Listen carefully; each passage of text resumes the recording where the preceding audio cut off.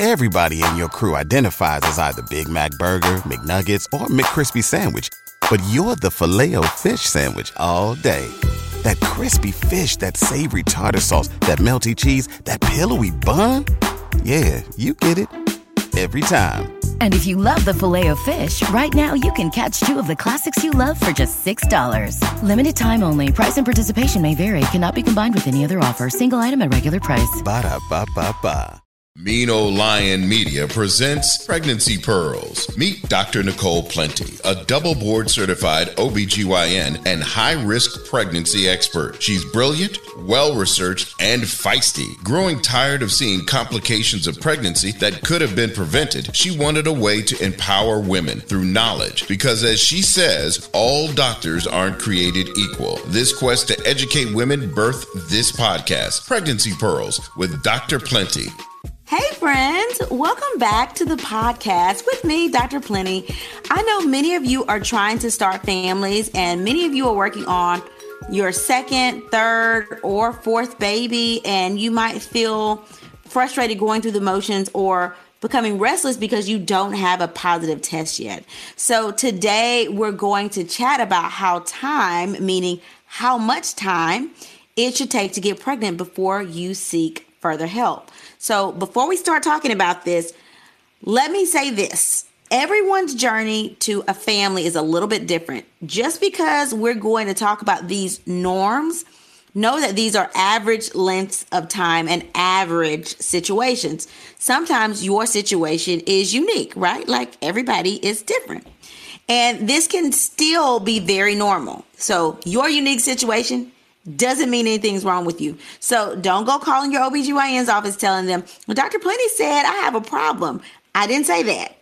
Listen to the whole episode before you pause to Google and assume you have an issue, because you might not have any issues at all.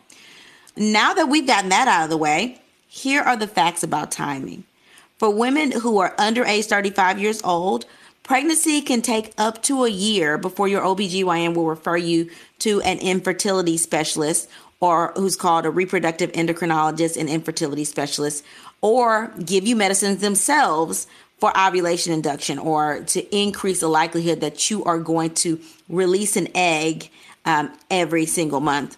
For women over 35, OBGYNs will try to let you achieve pregnancy naturally for half that amount of time. So 6 months before they give you medicines for ovulation induction or refer you to a reproductive endocrinologist and infertility specialist, or what's called an REI.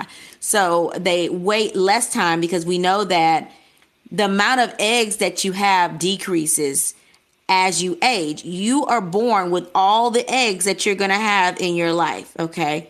And so you can't make more eggs. So once you reach a certain age, since we know that the age of the egg is actually increasing, which means the quality of the egg is decreasing, and the sheer number of eggs you have are less, we're going to wait less time to refer you or treat you. Sometimes there are special situations that defy these time limits, which means that we should refer you to specialists sooner rather than wait the 6 months if you're over age 35 or the year if you're under age 35.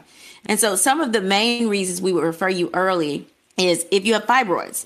You might be referred to a minimally invasive surgeon or a reproductive endocrinologist early to remove or address the fibroids first.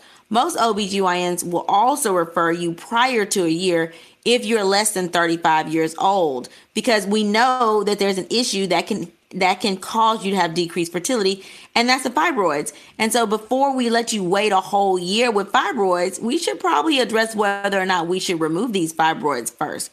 If you're over 35 years old and you have multiple fibroids, most OBGYNs can remove them themselves or will refer you immediately without waiting that 6 months, like I said before, for people that are under age 35. If you have a history of miscarriages, if you've been pregnant in the past, then we know you don't have an issue getting pregnant. Moms, it means you have an issue staying pregnant. So that's the challenge for you. Therefore, you'll be referred early. Most of you even get a preconception consult with an REI or reproductive endocrinologist and infertility specialist, or someone like me, a maternal fetal medicine specialist, right after the miscarriage if you've had more than one. And the reason they refer you if you've had more than one, and honestly, I get referrals even after one, is because we want to make sure we know why you've had a miscarriage, okay? So if you have a family history of miscarriages, it could mean that you have a clotting disorder that we don't know about that causes microvascular clotting, which can predispose you to have miscarriages. If you have something like fibroids and the fibroid is blocking the cavity, that could be the reason that you have a miscarriage. If you have a medical condition like diabetes that's not really well controlled, that in itself could cause you to have a miscarriage. If you got COVID, that could cause you to have a miscarriage. So there are reasons that people have miscarriages. So if you've had more than one miscarriage, you should have a preconception consult before. And that will be a reason that you might need to have a further treatment, something to help you ovulate or something to help you stay pregnant. Because like I said before, a miscarriage means you can get pregnant. That's the good thing about it. It's just making sure that you stay pregnant and stay pregnant long enough that you have a healthy live baby at the end of your pregnancy. If you have genetic problems, that would definitely be a reason that you would be referred for help sooner. So we're not going to let you wait a whole year trying to conceive, knowing that you're predisposed to have a baby with a genetic condition that may not survive pregnancy. So obviously, if you have that, we're going to want to see you. So if you know you have a genetic condition in the family, you'll need a referral for genetic counseling. And that genetic counseling usually is going to be with an actual genetic counselor with an MFM that is going to go through your history and tell you this is the risk if you try to get pregnant naturally on your own. This is the chance that your baby would have a genetic condition. So if you have a genetic condition that's autosomal recessive, then we know that if you and the father are both carriers of that genetic condition, then we know that the baby has a 25% chance. If you have something that's X-linked and you have a boy, then we know that your boy is going to have it. Okay, if you have the disease, then that means you carry it on both X's if it's X-linked. So there are certain conditions that we need to go through with you and talk to you about what's the likelihood that your child is going to have this, because that can affect not only you getting pregnant, but it can affect your children also getting pregnant. And if you would ever have children. So this is important before even trying to be pregnant. So nobody's going to let you wait 6 months if you're 35 or a year if you're under 35. If you want to get pregnant and avoid a certain genetic condition, you'll need a referral to a reproductive endocrinologist and infertility specialist to go through IVF. Through IVF or in vitro fertilization, eggs are retrieved and then they're fertilized outside of the body. The embryos, which is just a fertilized egg that's fertilized with sperm, whether that's your egg and your spouse's sperm or whether that's a donor egg and donor sperm. Either way, fertilization creates an embryo, those first cells of life. The embryos are then tested for genetic conditions. And then you have the opportunity to get a genetically normal embryo implanted. That avoids you having a genetic problem. Now, if you have something that you want to avoid and you know you have the disease, and they tell you that your child has a 100% chance because they know that it's X-linked or they know that it's something autosomal dominant and there's a 50-50 chance, you can also, or if they do the testing and you don't have any genetically normal embryos, then you can use a donor egg as well. And that way you know that your child is not going to have that particular genetic condition, okay? And then that way you can have a normal embryo implanted and have a normal pregnancy. If you have certain medical conditions like autoimmune disorders or high blood pressure, then you would need a referral early as well. And some autoimmune conditions in general make fertility low, okay, decrease fertility. So you want to make sure that you get those conditions under control first before you get pregnant.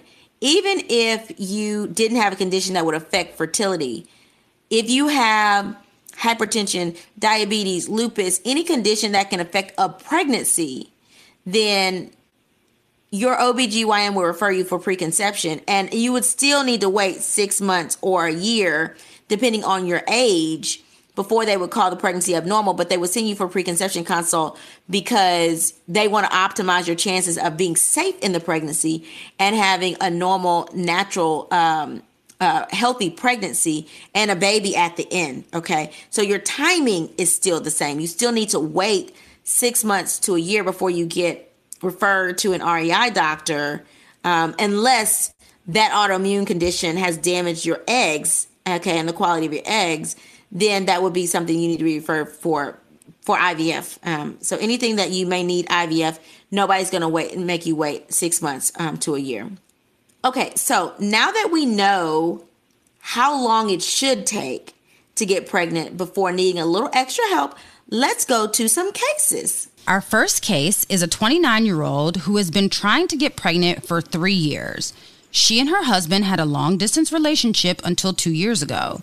She relocated to New Orleans to be with him because they were seriously trying to conceive. Her husband works offshore and is gone for 2 weeks a month. However, she has sex at least every other day while he's home, but she still has not been able to get pregnant. She works as a nurse and has no pertinent medical history, and neither does her husband. Her mother had one miscarriage when she was in her 20s and didn't have her until 5 years later. She presents for a consultation to figure out why she can't get pregnant. In this situation, your mother having a miscarriage in her 20s is irrelevant to you, okay? I know that people think, well, this happened to my mom. That is not you, okay? And one miscarriage, it could just be by chance, honestly. I know it's a loss of a child. We suffer losses. I personally had a loss, but you have to realize that if you are a woman and you try long enough, it's almost like you will have a miscarriage, because in your 30s, up to a third of women have miscarriages, and in your 20s, 25% have miscarriages in the first trimester. And so it could, if your mom had a miscarriage, it could mean nothing. Okay. So I'm glad that you don't have any pertinent medical history, which means that you're healthy, and your husband doesn't either, which means that you're both healthy. And it doesn't seem like you have any family history that's concerning at all, because the mother's miscarriage is not concerning. The concern for me is your husband's not home. So your husband's not home 2 weeks out of 4. And I understand that you're having sex every other day, which is great if you're having sex every other day while you're ovulating. But who's to say that you're actually ovulating? So I would encourage you to keep an ovulation calendar and actually see if he's home during the week of ovulation. Now, it makes me think that he's not, because if you're having sex every other week for 2 weeks, that means to me that your period is on when he's not there. Okay. And so you're most fertile 8 to 10 days after the first day of your last menstrual cycle, which almost means that it would be better for your cycle to be going off when he's coming. And that way, you know, you're ovulating within a couple of days of him coming. It is not 2 weeks after the first day of your menstrual cycle. It is 8 days. So if you have a 7-day menstrual cycle, the next day is a fertile day for you. The day after that is going to be probably the main day you're ovulating. And the day after that, the egg is still around. So that is the most pertinent time to have sex. Those couple of days right after you finish your cycle, if you have a 7-day cycle. If you have a 4-day cycle, it means that 4 days after your period ends, that is going to be the time you need to start having sex. So days 8 to 10, and you count it from day 1 is the first bleed day. Okay. And then day 2 is the second day of your cycle. Day 3 is the third day of your cycle. Day 4 is the fourth day of your cycle, and count like that. Okay. So don't ever count from the ending of your cycle. It's always the day 1. And so if he's not there when your cycle is on, and he comes a week after your cycle ends, and you have a 7-day cycle, you've missed your window. So what I would encourage you to do is one or two things. Either you can get IUI, meaning intrauterine insemination, and you can go to a reproductive endocrinologist during the times that you're ovulating, and they can basically inject sperm through the cervix and make you get pregnant that way. Okay, so your egg, which is floating down the fallopian tube, will be fertilized by your husband's sperm, but it will be artificial, right? Meaning it will be the IUI, intrauterine insemination, and not by the sexual act. Or you can interrupt your cycle and re-regulate yourself, okay? So your OB can basically stop your cycles and then induce ovulation. So basically change the timing of your ovulatory cycles, which would be the most cost-effective thing to do. So you need to interrupt and re-regulate your cycles. If your husband is gone, like, oh, he's always gone the first 2 weeks of every month. Now, if he's gone sporadically, like, oh, he's gone, the middle 2 weeks of the month this month, and then he skips a week and he's gone again in 2 weeks, and then he's off 3 weeks, and then he's back on 3 weeks, and then he's off a week, and then on 2 weeks. If he's not having a regular schedule, then you definitely need to jump to IUI, right? Because you can't time your cycle and disrupt your cycle every single month if he's not gone set weeks of the month. But if he's gone, like he's always gone the last week and the last week of the month and the first week of the month, he's always gone those 2 weeks, then you can talk to your OB about stopping your cycle and trying to regulate your cycle and getting your cycle to a new normal so that you can ovulate when you know that he is there, okay? Because you can have sex all day, 50 times a day. If you don't have an egg released, you will not get pregnant. And people that are like having, are very young and getting pregnant, it make you think, oh, it must be easy because we have all these teenagers that are pregnant. Actually, the fertility rate is actually lower. There are less people having babies now. It seems like there are more people because of the pandemic, but the numbers don't lie. The pregnancy rate, the birth rate is actually lower, okay? And the teenage pregnancy rate is lower as well. It's not a teen pregnancy crisis like when we were in high school. Like, there are less teens having babies. Why? Because they're on Instagram and TikTok and doing all these other things, and they're not interacting with people in person as much anymore. So the teen birth rate is actually down as well. But when you do see somebody that's young get pregnant, you think, oh, it was easy for them to get pregnant. No, they just had sex at like the wrong time, okay? Because you can only get pregnant a couple of days a month. So you have got to regulate your cycles to where you are ovulating when your husband's home. So I would encourage you to talk to your OBGYN about disrupting your cycles and starting and inducing ovulation so that you're regulating your cycles when your husband's home. And also talk to your husband about the timing as well and making sure that his schedule is regular for the next 6 months so that you guys can go ahead and have a baby. And I would also tell you, go ahead and start prenatal vitamins, because once you get this down pat, you probably won't take long to get pregnant. So go ahead and start prenatal vitamins with at least 800 micrograms of folic acid, or same thing as folate in it, that helps prevent spina bifida. The case pearl for the case is sex while ovulating is the only way to get pregnant on your own.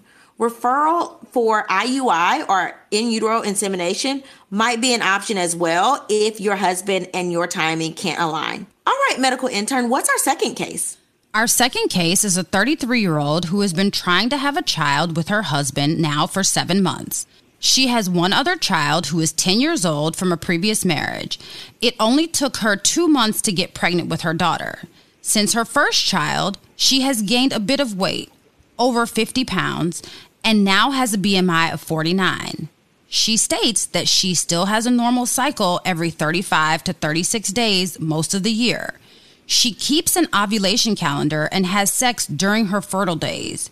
She presents to figure out if there is an issue that is stopping her from getting pregnant. This is such a loaded case.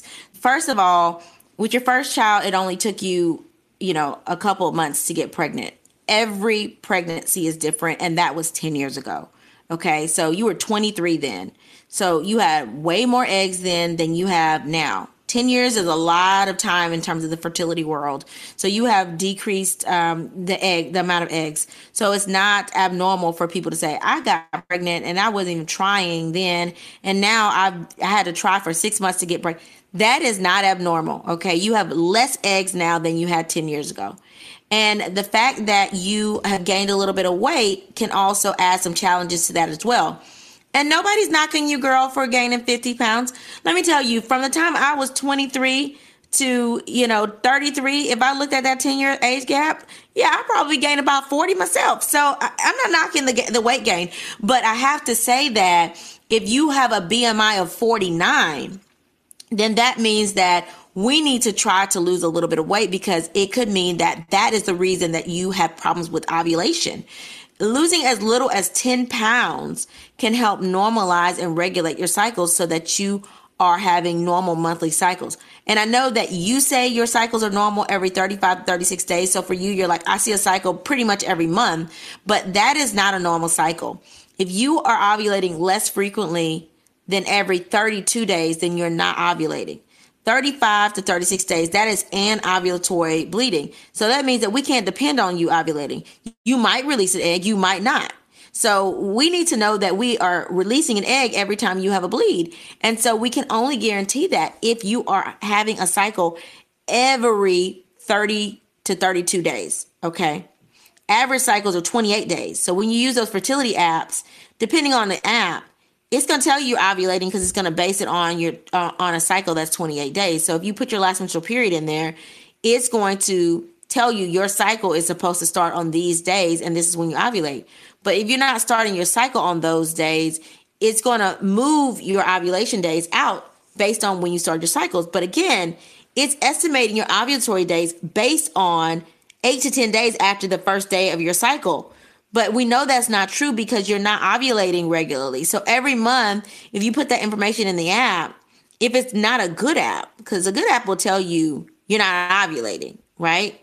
Talk to your doctor if you haven't had a cycle. Check a pregnancy test if you haven't had a cycle. But if you have an app that's just like sort of counting the number of days and you put your cycles in there and it's going to give you arbitrary data, yeah, it's going to tell you these are your fertile days, but it's still using calculations based on an average person of having a 30 to 32 day cycle. So I don't think that you're having normal monthly cycles. And therefore, I don't think that you are having ovulation every single month. And I think that that is your issue. Okay. So what I would encourage you to do is, one, change your lifestyle in terms of eating habits. Because when we're trying to lose weight, 80% of it is what you eat. Okay. Only 20% is exercise. You can't lose weight and keep it off just by exercise alone. It's not going to stay off. Okay. You might like exercise, go hard, but as soon as you slack, you're going to get that back on. And so you got to change what you actually put in your mouth. And so I would encourage you to change some of the things that you are doing in terms of nutrition. And I'm not telling you to go on a diet because I hate diets, but I would tell you, hey, it's time to have a come to Jesus with yourself and do some modifications in your habits. And that may mean something as simple as I'm not going to drink my calories. And I tell people that are postpartum this all the time. Once they get a really good habit of breastfeeding, and because you should not decrease the calories in breastfeeding, at least not until your milk production comes in. But when it's time for their next baby and they want to lose weight because they want to get to a healthy weight before they get pregnant again, I tell them lose weight and do not drink your calories. That's the worst thing you can do is drink your calories. So alcohol has a lot of calories. Okay. Vodka doesn't, right? So if you did keto, you could do vodka, but most alcohols have a lot of calories. And I would tell you, even if you did a ketogenic diet and you say, oh, well, vodka is only, 3 keto points, stay away from it initially. Okay. Because you can't metabolize it as much as you think you can, and you have to overhydrate. And so until you actually get to a breaking point where you've lost over 10 pounds, just cut all the alcohol out. Soft drinks are the devil. Just don't drink them. Okay. If you want something sweet, add those like little Dasani drops or Crystal Light drops into your water. Do not drink Cokes, Diet Cokes, sweet tea. And I would even caution Diet Cokes. Okay. Because Diet Cokes have these sweeteners and all this content that then breaks down into simple sugar, and you can't metabolize that either. Okay. So they make you feel good and say it's diet. It's better than drinking real Coke, but it still has stuff in there that you can't really metabolize and it's going to stunt your weight loss. So drink water and things that you can add to your water because you know what's in that. Okay. So don't drink your calories. Doing something as simple as that, you can probably lose 10 pounds just by not drinking your calories, okay? And then try to reward yourself with the really good stuff, the po' boys and the gumbo and all that stuff. You should not eat that kind of stuff every day. Like treat yourself once a week and eat that kind of stuff. But try to keep a colorful diet for your daily intake, meaning you want fruits and vegetables and protein. You want a variety of things on your plate that are really colorful and fresh. That and not drinking your calories is enough to allow you to lose 10 pounds. And you only need to lose 10 pounds to start for your body, your brain to start saying, hey, oh, I need to ovulate again. I don't have these hormones that are stored there that's telling me that I don't need to release hormones to ovulate, which are your FSH and LH. So you don't have those hormones lurking around. Okay. And it doesn't take much to normalize your cycles in terms of weight loss. It does not take much. I have patients that weigh 400 or 500 pounds and they lose a tad bit of weight and they have unprotected sex and they end up in my office pregnant. They're like, well, I didn't think I was going to get pregnant that soon. I said, didn't I just tell you it only takes 10 pounds of weight loss for you to start ovulating? And now we haven't regulated to diabetes yet. So you can get pregnant really quickly if you lose just as little as 10 pounds. Okay. That is what I would say. And I would say, keep up with your cycles. So lose a little bit of weight, keep up with your cycles. Once you start getting a normal monthly cycle, then you should be able to get pregnant. So for you, I would not wait a year to try to get pregnant on your own. You need to talk to your OB now so she can help you regulate your cycles.